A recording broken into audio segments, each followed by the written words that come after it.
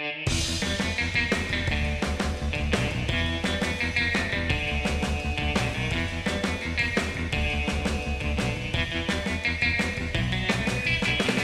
to Not the Only Kids in the Hall podcast. My name's Nick. We got Jared, Noah May today. Yeah, right, you said it. You set it up perfectly. It's me and you, and there's Noah May, just like you said. And I'm excited to get into this one. It was a good app, don't you think, Nick? You know, I don't know. Oh, you don't know? It was a good app. I only say I don't know because I watched it kind of broken up. Oh, interesting. Okay. Well, yeah, no, I blame myself. But we also have a guest. I blame you too. Yeah, we have a great guest on today. Ladies and gentlemen, he is, of course, one of the famous UCB mod writers that we were all a part of. And he's a great all-around guy. It's Jacob Williams. Jacob, how are you? Hi, I'm good. How are you guys? Now, Jacob, you are in Mexico City trying to figure out what time zone you're in. Have we settled on it? We still don't know, do we? I don't know what time zone we're in, but it's definitely confirmed 2 hours behind y'all and not one. So for the listeners, I was definitely late to this, and I've been operating for the last 2 weeks. Literally the last 2 weeks thinking that I was an hour behind New York City. Did you have any important meetings? I mean, or who has anyone been severely affected by your time difference, or? Only you somehow. Okay, only us. Well, that's good. That makes me feel better. It's making me wonder if you two both, for some reason, don't know what time it is in New York, because that seems more plausible based on my experience. But I'm actually in Austin, but I know what time it is here. I think we figured it out, though. I think it's that Mexico doesn't observe daylight savings, which I had no idea. That's the right way to go, right? Are you guys daylight savings fans? Yeah, good for Mexico. Fans? No, I hate daylight savings. I think I ascribe to Mexico's feelings on this. I guess I like it when we gain an hour, but I'm really upset when we lose an hour. I just don't think it's worth it. I'd rather stay the same. So I would be fine to progressively gain an hour. Just keep just on and on and on and on. That's a good idea. Yeah. I mean, it probably wouldn't work out with the farms and everything, but I think it would make everybody else happy. The farms. And how many farmers are there, really? 5% of the population, maybe? This country is always catering to the farmers. All these subsidies and Amen. It's about time we started shitting on farmers on this podcast. We're subsidizing grain and corn, and now we're subsidizing time. Look, I don't know about y'all, but I don't get my food from a farm. I get my food from something called a grocery store. Hello. Hey, farmers, ever heard of it? The food's a little cleaner.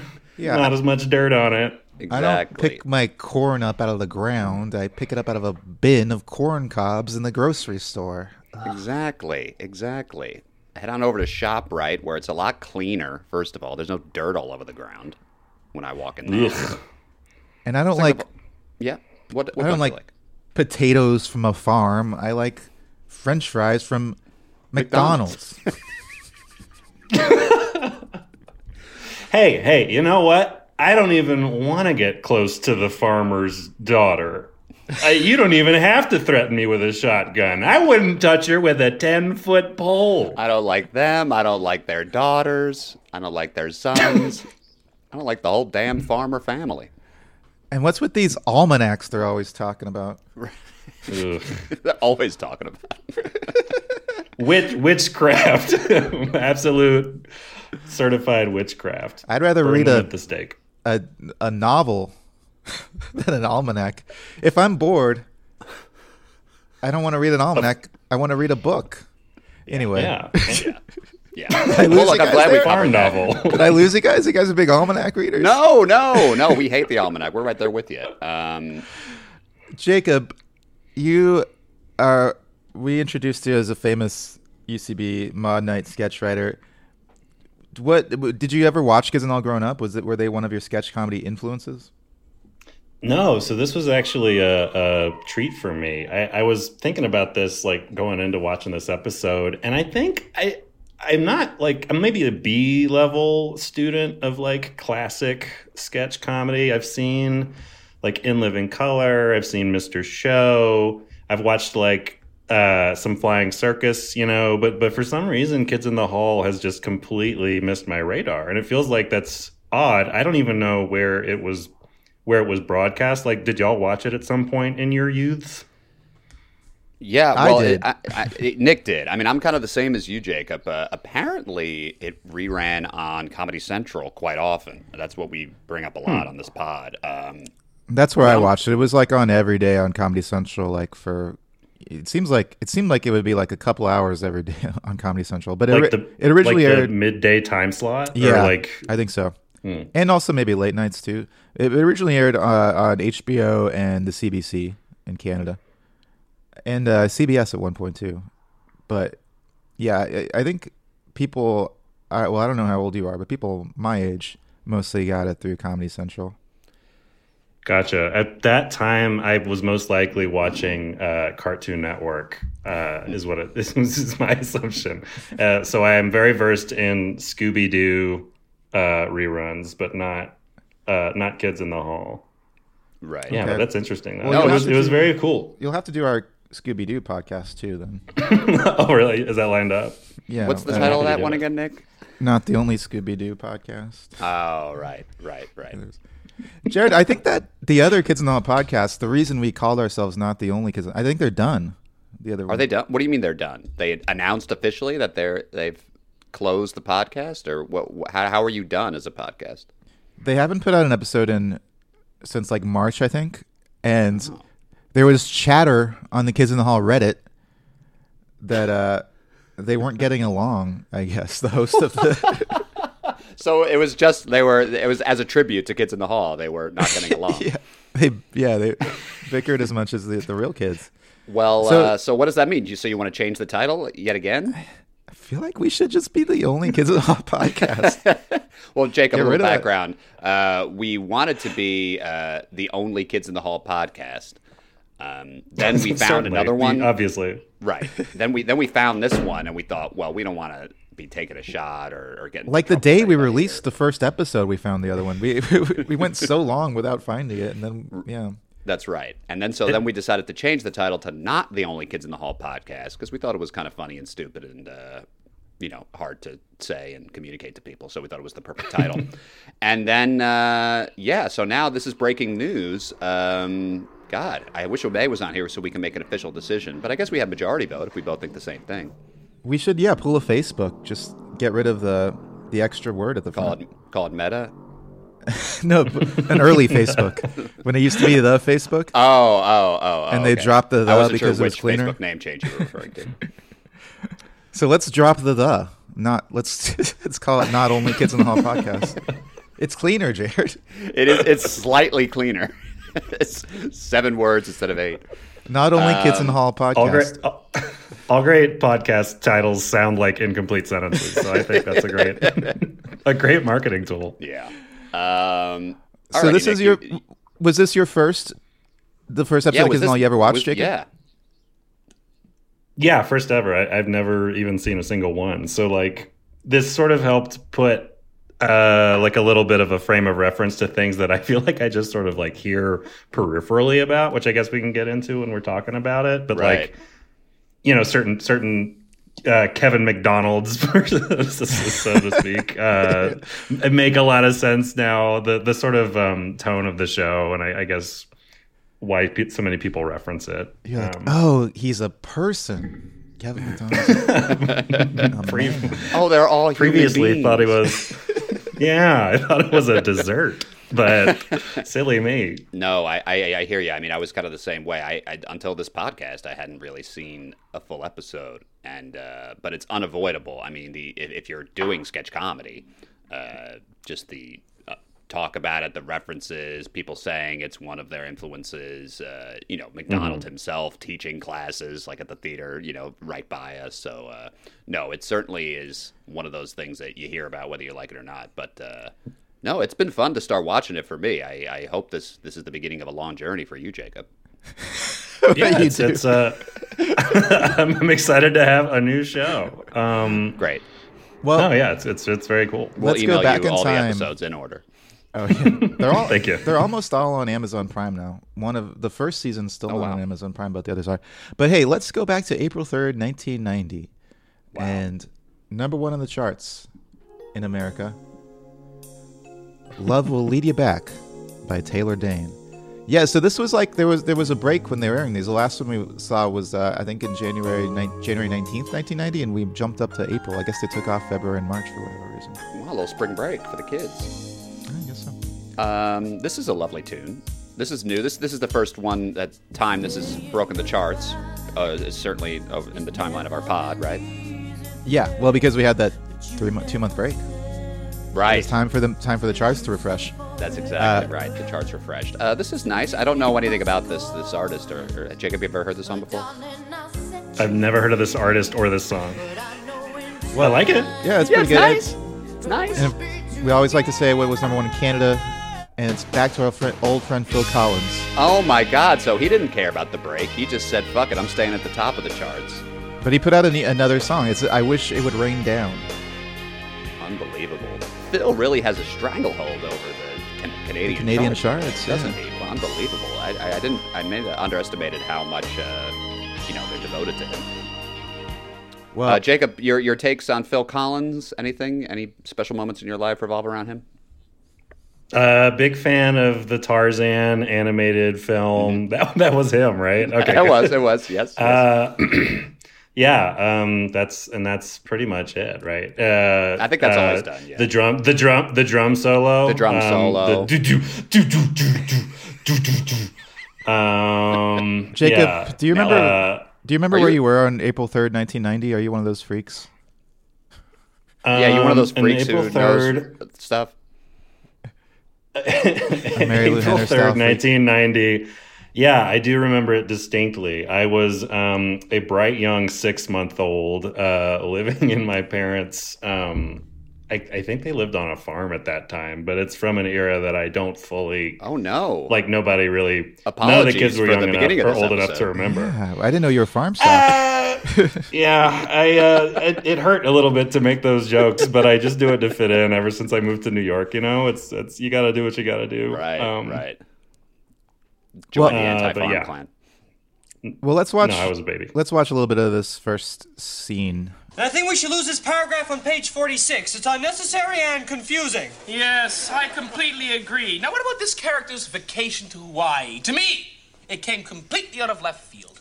Yes, the Hawaii trip did seem like a first idea. Let's cut it. Yes, still it needs something, my feathery friend. Why don't we replace the vacation to Hawaii with a trip to the funeral? Yes, good idea. The book was lacking in funerals anyway. Yes. And they go on to edit everything in their life, basically. Mm-hmm.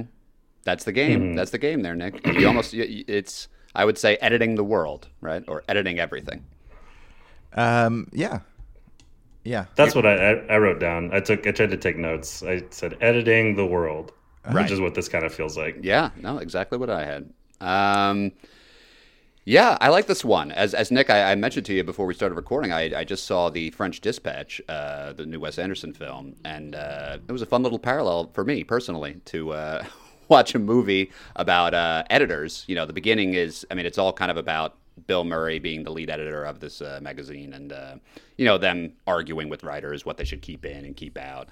I imagine this sketch was rooted a little bit in, I don't know, having people give them notes or either network censors or something, and it seems like there's some kind of bitterness kind of in there, right? About I assume that they're complaining about these types of people who aren't as creative and decide to just take things out. Maybe I'm reading a little bit too into it, but that's what I assumed as well. Yeah. Yeah. Anytime you start making fun of editors, you got to assume it's because you're kind of striking back at the people that are making you. It's a shame May missed this one because she's literally writing a book and literally has an editor. So I wonder what her takes are. Maybe wow! I did want to hear her takes. Jacob, what do you do for a living? Do you have an editor? No, I don't have an editor. I'm a software engineer, so no editors. I do the editing, so to speak. So you relate to these characters. A little bit, yeah. I cut people's code left and right. Do you really? No. Let's get into it. What's your IDE? What's your development? Oh, good lord. Oh, Atom, Ruby on Rails. The classics. Okay, that's good enough. Yeah, I liked how. Did you know what I was talking about, or were you just sort of saying IDE because that's a word? No, I'm also a software engineer. That's what he does. Oh, okay, I don't know. Yeah, this one was interesting. Sorry to jump in, but like I get the sort of lashing out at that sort of like gotta cut stuff, editing. You know, the sort of like powers that be, sort of just like willy nilly making dumb decisions. But it's like, why do literature if these people like work in television or something? So I wonder, I guess maybe in the 1990s, like the printed word was more of a, like in the zeitgeist, I guess. Yeah. An easy reference, more easy reference point. They've thought, yeah.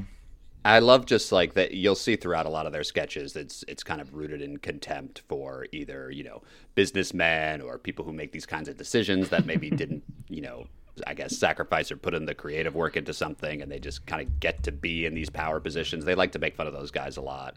But yeah, I think it's a super fun runner. Yeah. Yeah, it was a great choice to use this to tie the whole episode together. Yeah, I mean, I appreciate it. I don't know if you want to talk about the whole runner, Nick. I think that's what we usually do, right? If you wanted to talk about. Yeah, but this one just keeps popping up in all the other sketches. Does. But yeah, we can talk about. Well, I thought the strength of it was that you know, they brought it back so quickly, like to bring it back to black out the next sketch. I just thought was a lot of fun, and you usually get that kind of resistance, at least when you're doing a stage show, to be like, well, okay, I mean, let's space this out. I mean, of course, obviously, the audience wants an equidistant amount of time between, like, you know, bits, and you would never want to show this right after you showed this. But, you know, you realize that's basically bullshit. Like, as long as something is funny, I almost feel like it's more exciting to see it at a time when you wouldn't expect it. Yeah, Jared, because they do interrupt the next sketch. I wrote down the way that they interrupted the next sketch, saying, cut the parents, cut the scene. I wrote down it was Python-esque. What do you think? Ooh, you're coming to me because I'm the, I guess, de facto Python expert on this pod. Yeah. Sure. Yeah. No, Python would do that a lot. I love that about Python. They would almost do it to an extreme. They might, you know, have like a recurring character or thematic element run through and nail it at the end of every single sketch. So no, I definitely appreciated that. I think it is Python, particularly Python-esque because in the way that they walked on and became a part of the sketch, it feels like Kids in the Hall usually doesn't do that as much. They might make a reference or they might shout like a callback line. But at least to this point in my viewing of the series, they've yet to kind of work in the walk-ons and the callbacks as much. And this they did. So I don't know. I appreciated it. I thought it was well executed. Jacob, I know you took notes. Any other thoughts on this one? I don't want to like cut you off. It was. Say anything. What do you want to say?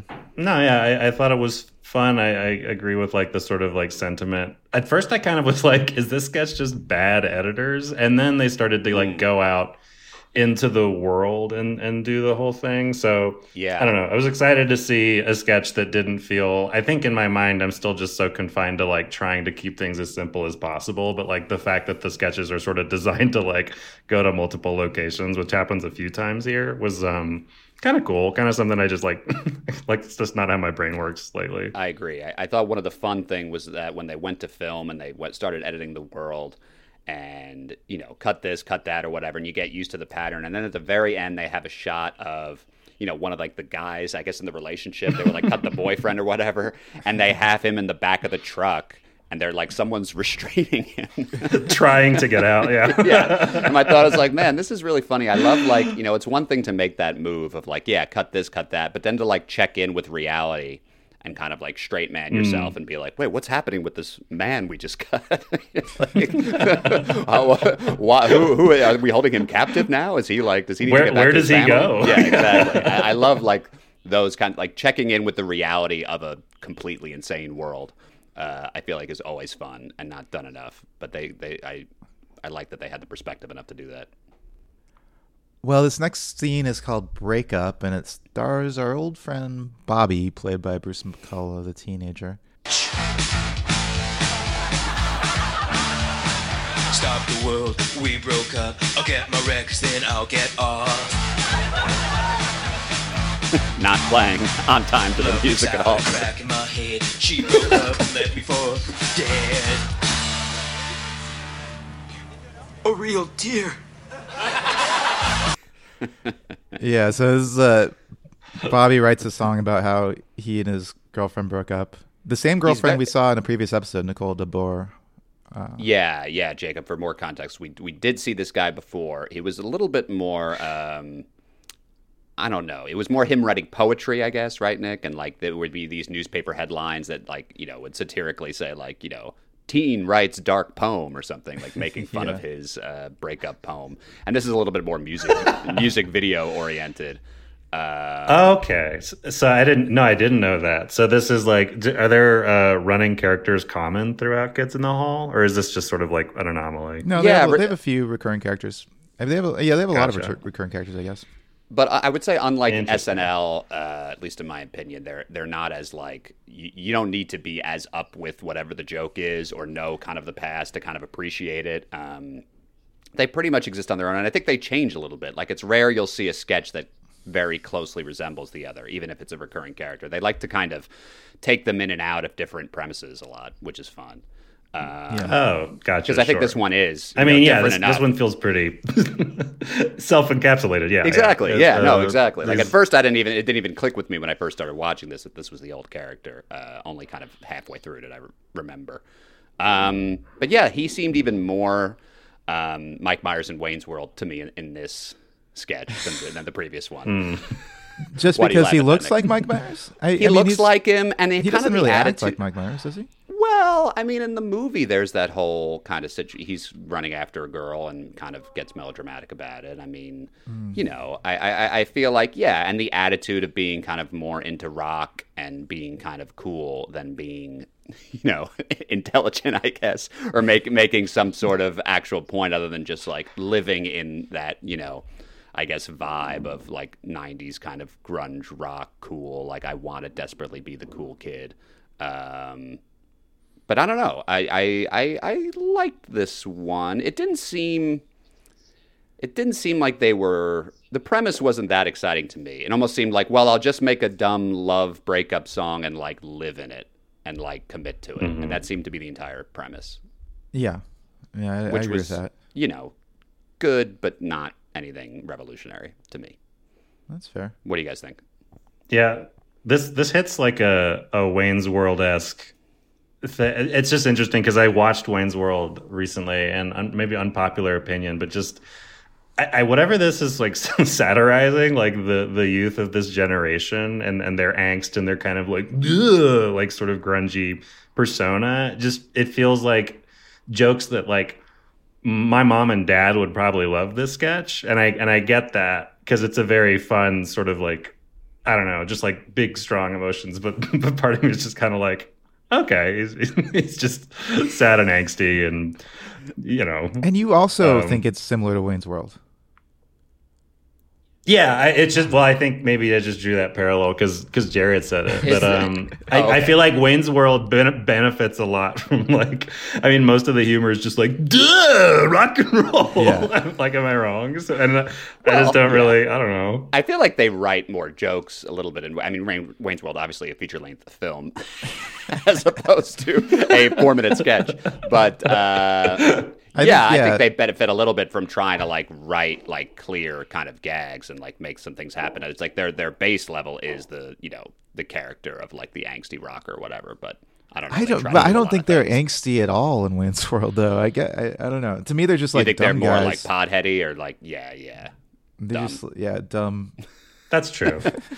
Well, dumb rocker, dumb 90s rockers. Thread, yeah. Yeah. I did like the guitar solo here. Let me see if I can.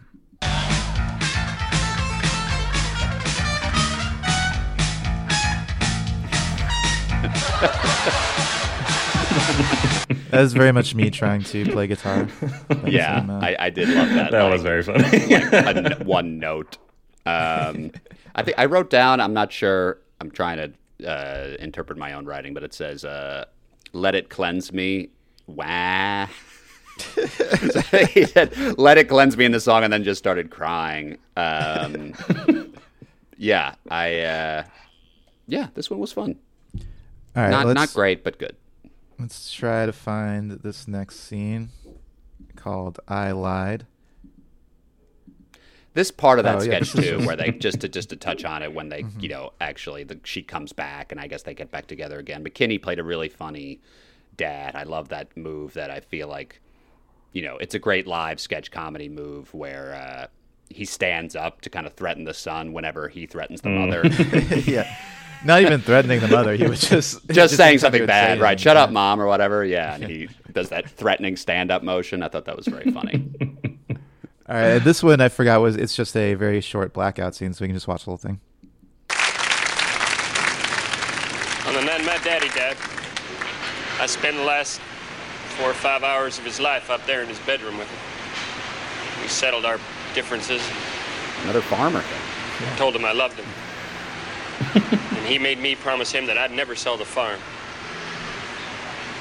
Well, I lied. Huh? So sue me. My mother is. What is he pointing at here when he's gesturing to something? I get in trouble squabbling about these blackouts. I worry about the details, and you guys make fun of me like that's what you're worried about. But so I'm going to hold, and I'm going to let you guys figure this one out before I start ranting about the nonsense within the sketch. So you're asking what, Nick? What is that specifically? What is he gesturing at here? He's like, I sold the farm, and look at this. I guess. I think the tall building. I mean, he bought the building. No, he's building it on the land. No. Right? What do you mean, but no? This is the middle of a city.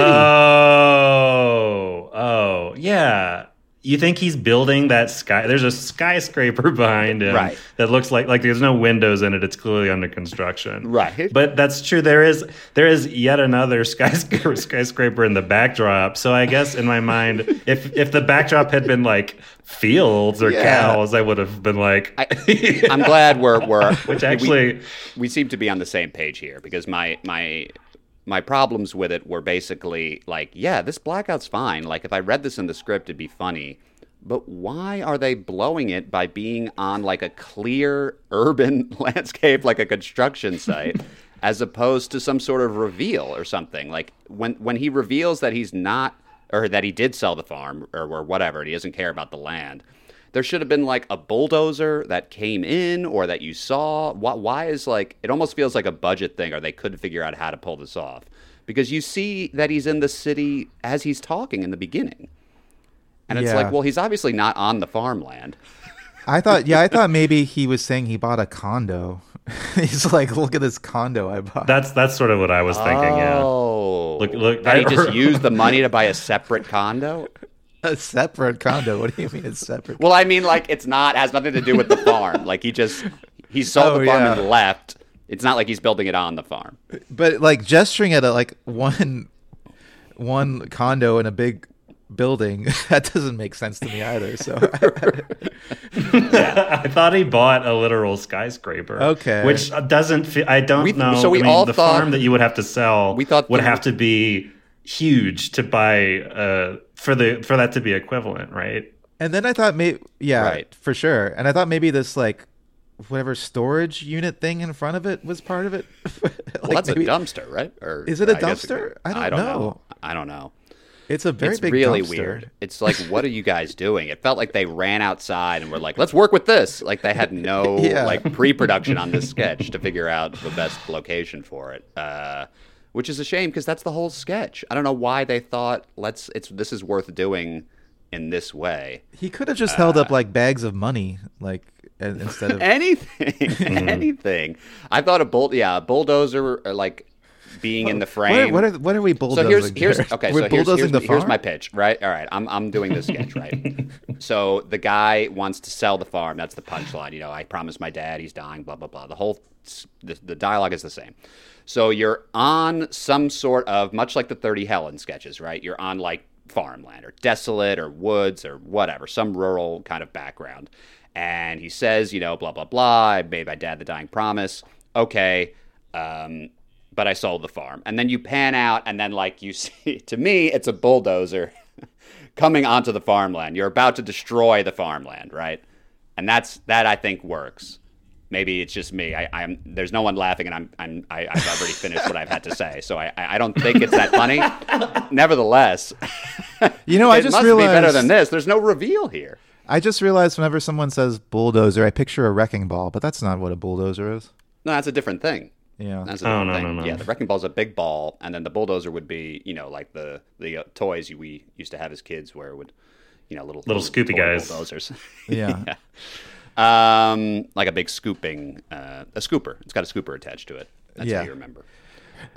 Anyway, this one, all three of us thought different things were happening. So I think no matter what the kids in the hall say, if we had to, kind of question them aggressively, there'd be no way they could defend this sketch and say it was well executed, right? All right, this next one's called Dull Death. Let's play a little bit from it. And then I started floating along a very beautifully lit hall, and I saw a giant hand that beckoning for you to come forward, right? Yes. But before I could reach the hand, I was violently back through the hallway. The next thing you knew, you were on an operating table surrounded by doctors. Yes. Now these doctors told me that you've been clinically dead for a few moments. Yes, it was the most amazing experience of your life, and it's left you even more aware of how precious life is. Blah blah blah blah blah. Can we play golf now?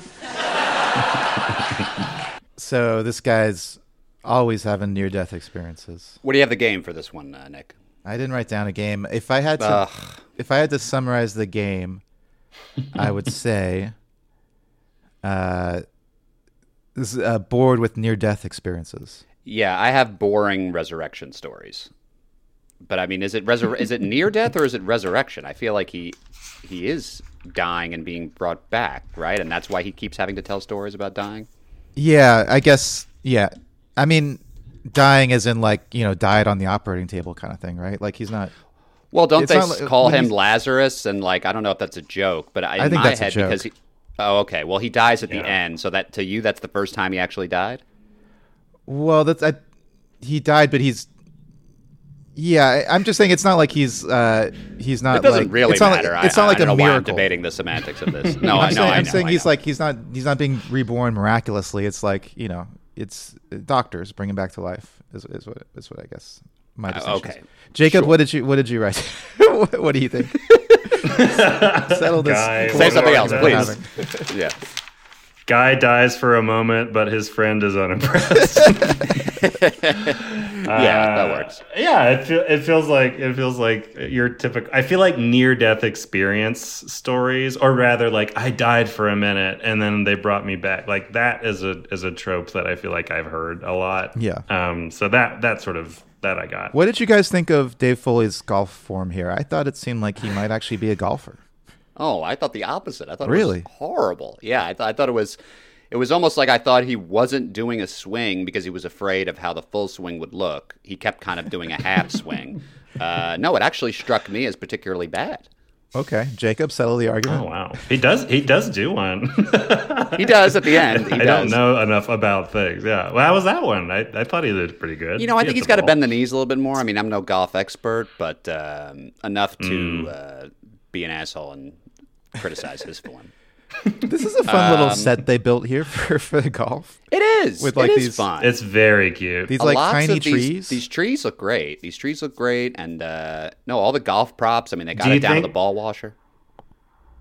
Oh, do you think those trees are supposed to be hedges that are very close to them, or pine trees that are very far away? I thought it was pine trees that are very far away, and it's like giving us some forced perspective. only just gotcha. I would probably now agree. I get that. I'd probably agree. This is very Lord of the Rings. I mean, I don't think there's a golf course out there that has like a gigantic tree right behind you. So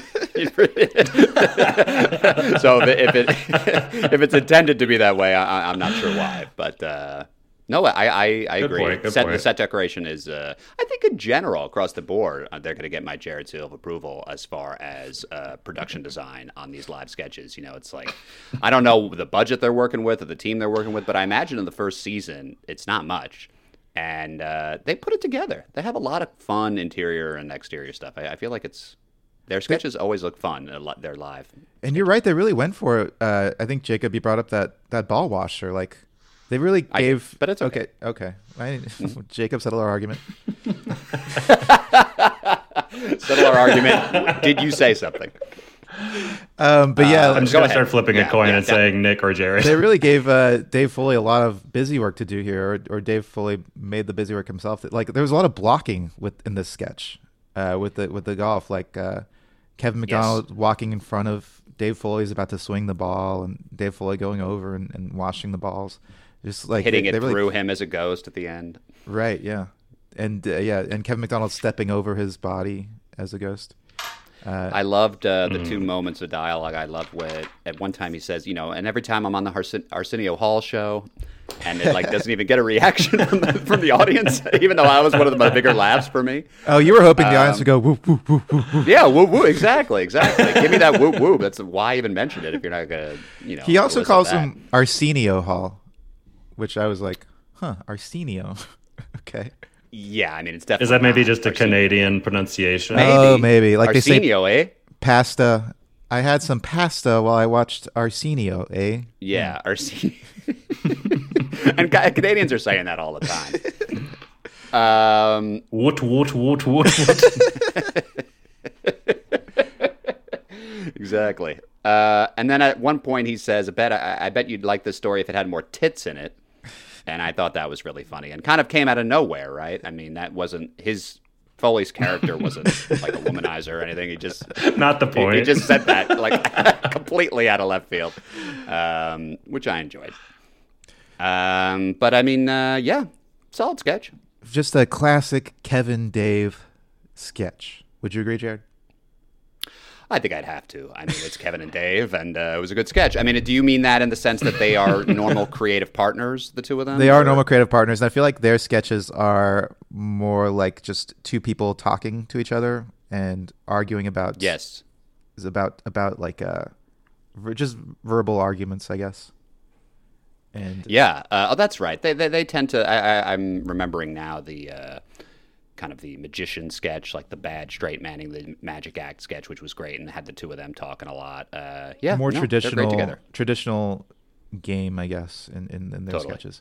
Okay, well, let's move on to this next one. I'm a Cat. Yeah, that title pretty much sums it up. There are three things I don't like: crazy cars, crazy kids, and birds. The first two I avoid. The last I eat.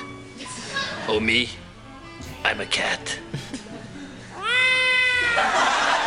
So is this a parody of Cats, do you think, of the Broadway show? It has to be, I guess, right? I mean, you couldn't think this is an original premise when you're like, what about if we're cats? It's like, I feel like that's been done before, but I can't put my finger on, right, cats.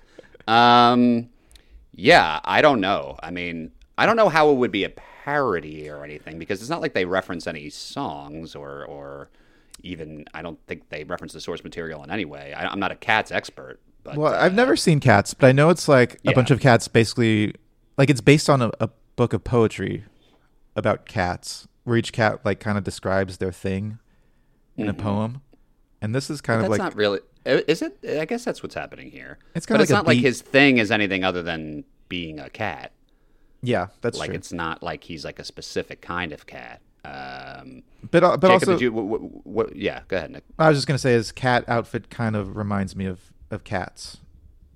Being in like a band, the cat, the interludes in this of them going down. I mean, is that a Cats thing? Like them because they're playing music? Jacob, settle this argument for us. Settle this, please. Without your. I thought this was a classic sketch, like a classic noir sort of style. Like you got soft jazz in the background, someone's talking about shit to the camera, but it's a cat. That's what I thought this was. See, I agree. I wrote down for the game cat noir monologue, and I mean, it feels stupid now thinking that it has nothing to do with cats because it's so similar, and you brought it up. But at the time of watching, I just thought, noir cat. Yeah, kind of like a beat poetry thing too. But I just figured like Cats must have been huge back then, right? This was like 1990. When did Cats? Oh, the play. Yeah. Sorry, I thought you meant the animal.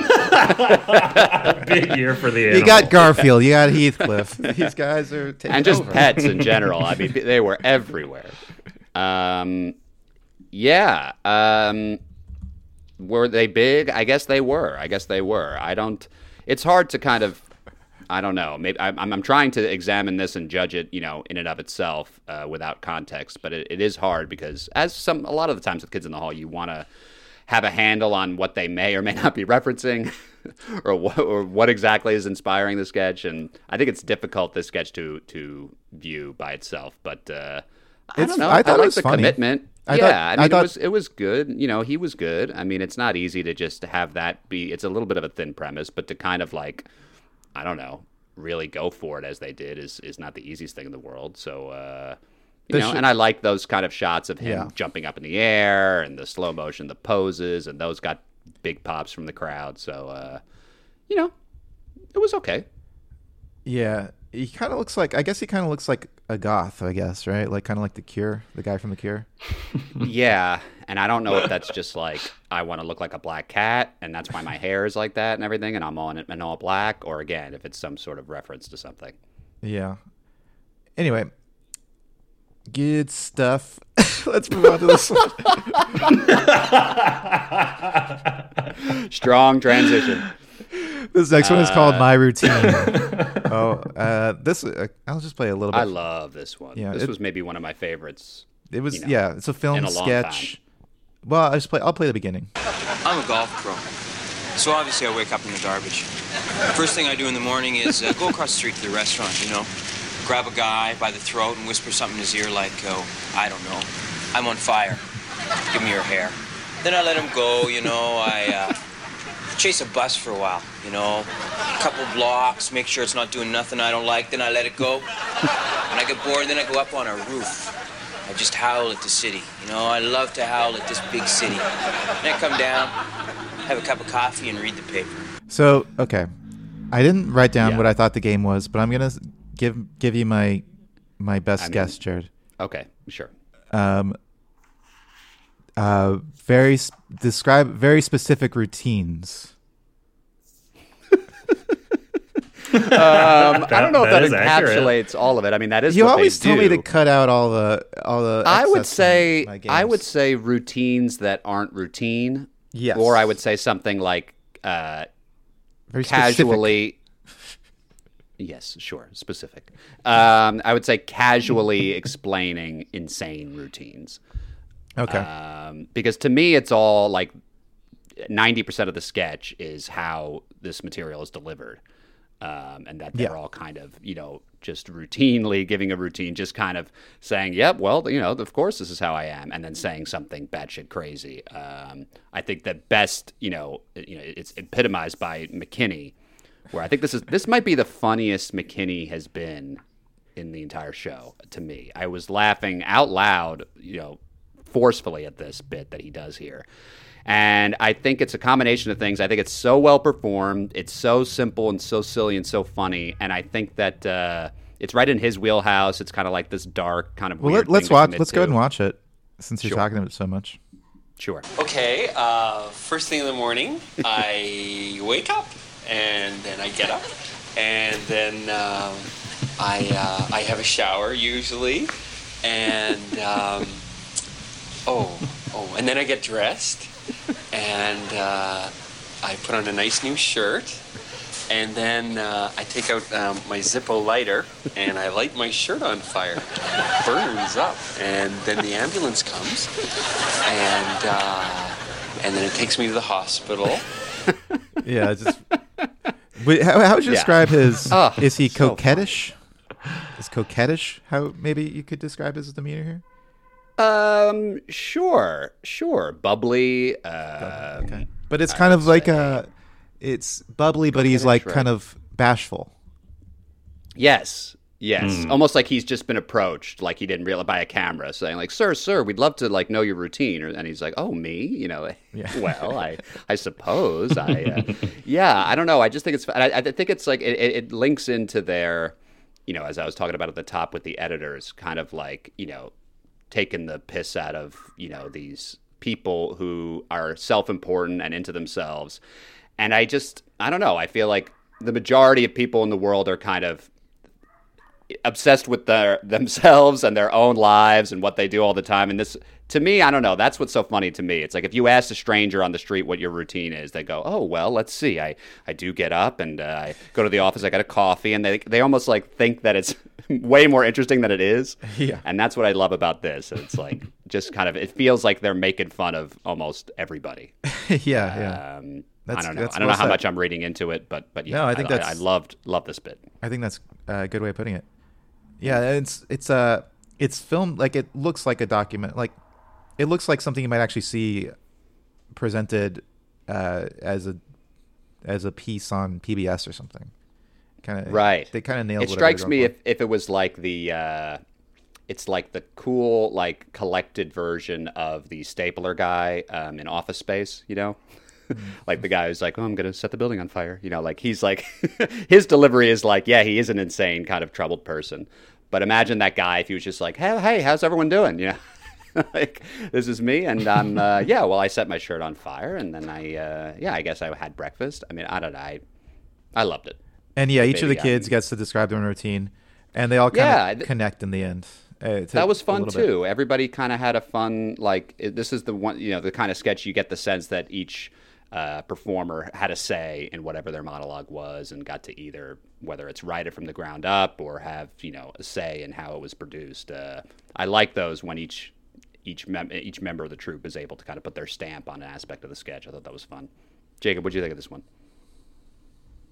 I thought it was fun. In terms of like a satire thing, I definitely love making fun of, you know, people who are like, I guess today it would be called like life hackers or whatever, where it's like, right. You know, bragging about the juice you drink in the morning and how we wake up at like 4 a.m. or whatever to meditate and stuff like that. So, I mean, just that in and of itself was enough for this to be good for me. Each routine was so disparate and bananas that I was like, oh, okay. I was kind of expecting more of like a through line. Like would all of these, the first one, to go back to the first one where he's talking about like living in the trash and chasing buses, I was like, oh, like these people are dogs? Right. Coming off the cat sketch, it was a little bit like, oh, so you're a cat. Maybe that's where, yeah. No, it is just like, oh, they're all insane. Yeah. They're like, but they're which is like fun. Yeah, just that I think I have a tendency, I think, to try to like dig more meaning into it and be like, oh, that's what they're doing. But I think honestly, this one is just like being a little like, what if these routines were like insanely stupid or dangerous? Yeah. Yeah, and I think they thread the needle of being their own weird, crazy things that are separate from each other, but also being consistent to me. Like they all thematically feel similar enough to where when they're presented back to back, I don't feel like, oh, wait, what's this now? Like I'm getting, and I like how they all end with, you know, drink a cup of coffee, read the paper, you know, to kind of button each bit. Yeah. I thought that was smart. I feel like it was able to do both at the same time, you know. And they do work into each other, right? Like one of the, I think it was Kevin is a doctor who works on Mark McKinney's after he burns his shirt. Yes. Yeah. They're linked in these. There's a connection. Ways. But yeah, there's no connect. I do agree that there's no connection in terms of the reasoning behind their routines. It's all just kind of all over the place. And they have like mini callbacks with like the, you know, McCullough's playing golf. Like we had a golf sketch, and then. I thought that was weird that this became the golf show all of a sudden. There were a few like half callbacks. Like there was a lot of kind of repeating things where you felt like, wow, they couldn't space that out a little more or differently. But I mean, to my point earlier, I guess I'm contradicting myself. I appreciated it when the editors showed up right away. So I don't know. It was kind of weird, but also fun that they had so much of the same motifs and stuff. I agree. I love that sketch. Let's move on to Schoolroom. Darling. So, how do I look? Beautiful. As beautiful as you looked all those years ago in Budapest. Some wine. Thank you. Oh, those were heady times, were they not? You were eluding the KGB and me with orders to assassinate you. Yes, but you failed to complete that mission, didn't you, dear? Ah, darling. How could I kill the only man I've ever really loved? Yeah. Jared, give me the game for this one. Okay, the game for this one I have cheating on your students, or basically, cheating on your students with a mistress. Yeah, it was the way I saw it was like if the class was this guy's husband. Interesting. I didn't put that together. And he has his. Oh, really? Okay, because if you played this on, I think Thompson goes on about how like, oh, they're always in the way, or they're always watching us. There's always one of them bothering us, and I assume she's talking about the kids that are right in front of them. That was what I got from it. Jacob, you want to settle this yet again, or? That's an interesting thing to glean, but I feel it omits the presence of sort of. Well, it omits this whole like through line of their international spies also, which is what sort of threw me for a loop here. The fact that she was like nervous about being watched, I felt like was more that they were covert, and the fact that there is the thing where this Kevin wakes up and like sees them, and then she like points a gun in his face. But that to me I thought was more of like spies kill people, and it would be funny if they killed a student. Yeah, and he just he puts the kids to sleep by droning on about whatever the topic. The Mesozoic era maybe, but that almost seemed like totally unnecessary for what they were doing. It was a little bit of like a combination of, you're right, it wasn't just the relationship, but it had a kind of like 007 kind of secret agent-y kind of vibe to it too. But I don't know, I just chalked that up to that's the kind of steamy kind of love affair, cinema-inspired kind of relationship they're having. And then the heart of it was like, well, the kids can't find out. That's why he put them all to sleep. That's why she almost shoots the student. I thought like, well, because the sketch is that he's a teacher, right? Like that's. I feel like that's the heart of the comedy, right? That it's like there's the students there and he's doing this and she's hiding in the classroom closet. I mean, it's not just that they're in a relationship. That has to be part of the game, that they're in a classroom. That's what kind of confused me. It just felt like they combined two different ideas. A little bit, I guess. I think they just characterized Thompson's character and the relationship almost too much. And like you're saying, it kind of confuses you a bit with all the details of their affair. But yeah, the heart of it to me is that they're having the affair and they're trying to hide it from the class, I think. There's a solid analysis. There's two things happening. Some hot takes. Yeah. There are two things happening. Yeah, I think that's safe to say. But yeah, I thought Thompson, clearly he leaned into this role. This is his kind of bread and butter, this kind of role. And it did kind of lose steam for me, I mean, I thought it was paced a little oddly. I would have liked to have more moves with the students awake. I think like him pulling the gun, like you say, Jacob, is that's probably one of the highlights of the sketch to me. But we don't get to see a lot of the crossover between their kind of weird, kind of movie-like relationship and the regular students. They're asleep. It's kind of like each one takes turns. What are some beats we could pitch on this sketch that could happen between the students? Well, are we going with the idea that the game is he's having an affair with that he's cheating on the students? Are we pitching on that game? I'm not. No. Well, what's the game for you, Nick? I don't know. Well, then, yeah. So let's go with that. Then let's go with the game that I think we have. So yeah, another one. Let's see. Trying to. Well, I mean, it seems like he's putting these kids to sleep by talking about boring stuff. So I mean, maybe he could show a boring video. Like he's like, "Okay, kids, I'll play a video," and then it's just the video is just him talking to the kids in a boring way again. Mm-hmm. It's a video, or maybe of like him being boring. Foley's wife could come over, like the speaker that you would make the school announcements or something. Like honey, are you there? Are you there? Something like that. Okay, so now he actually. What? I thought he was cheating on the students. Now you're telling me he's also cheating on his wife? Oh yeah. Yeah, I guess you're I right. want more spy stuff. I want Oddjob to show up and try to throw a hat at him, and then he starts talking about the Mesozoic era, and Oddjob falls asleep. Oh, That's good. Want. And then the students I like cheer. that. That's good. Principal Oddjob? Yeah. Principal Oddjob, yeah. It'd be a great fit. He's got that suit. He's got that hat. She just does, Scott Thompson's character just does burst out of this cabinet. Yeah, they could have people bursting out of more, like maybe someone was inside the desk all along. I don't know. Like maybe that's where Oddjob could have been. Because that was weird too, right? It was almost like she. Right.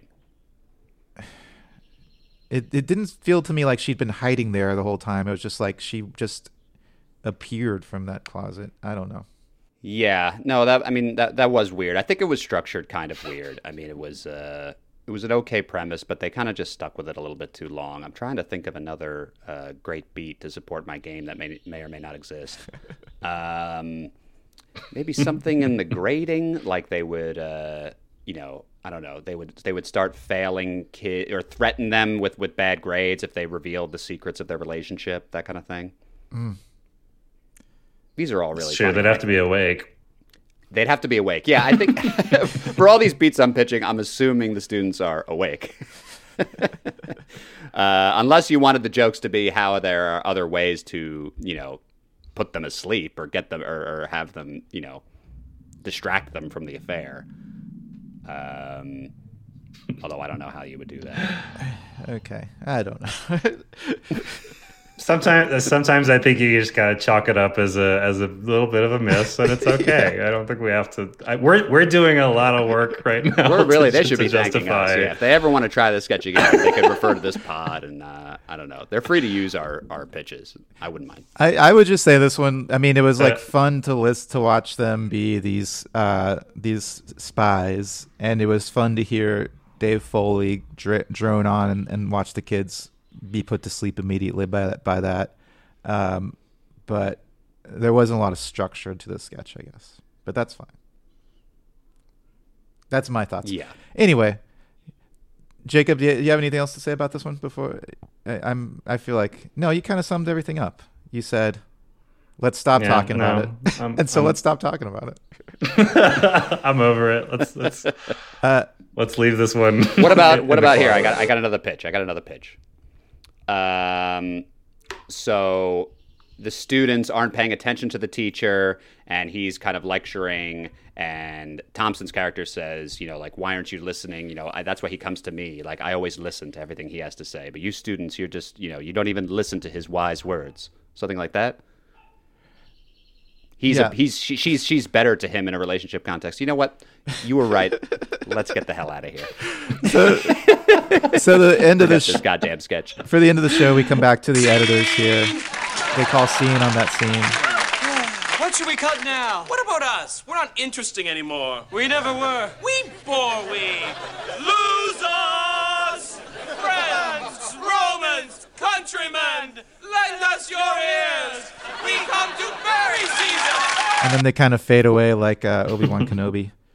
What was that part? I don't get that at the end, the Caesar thing. Lend me your ears. The Caesar thing? That wasn't interesting. Yeah. Yeah, I don't know why they started saying that. I guess because Are we too stupid to understand what that is, or? Well, that's what Augustus said after Caesar was killed. Right. Okay. Very good. But they're just saying it as they disappear because they're Brutus.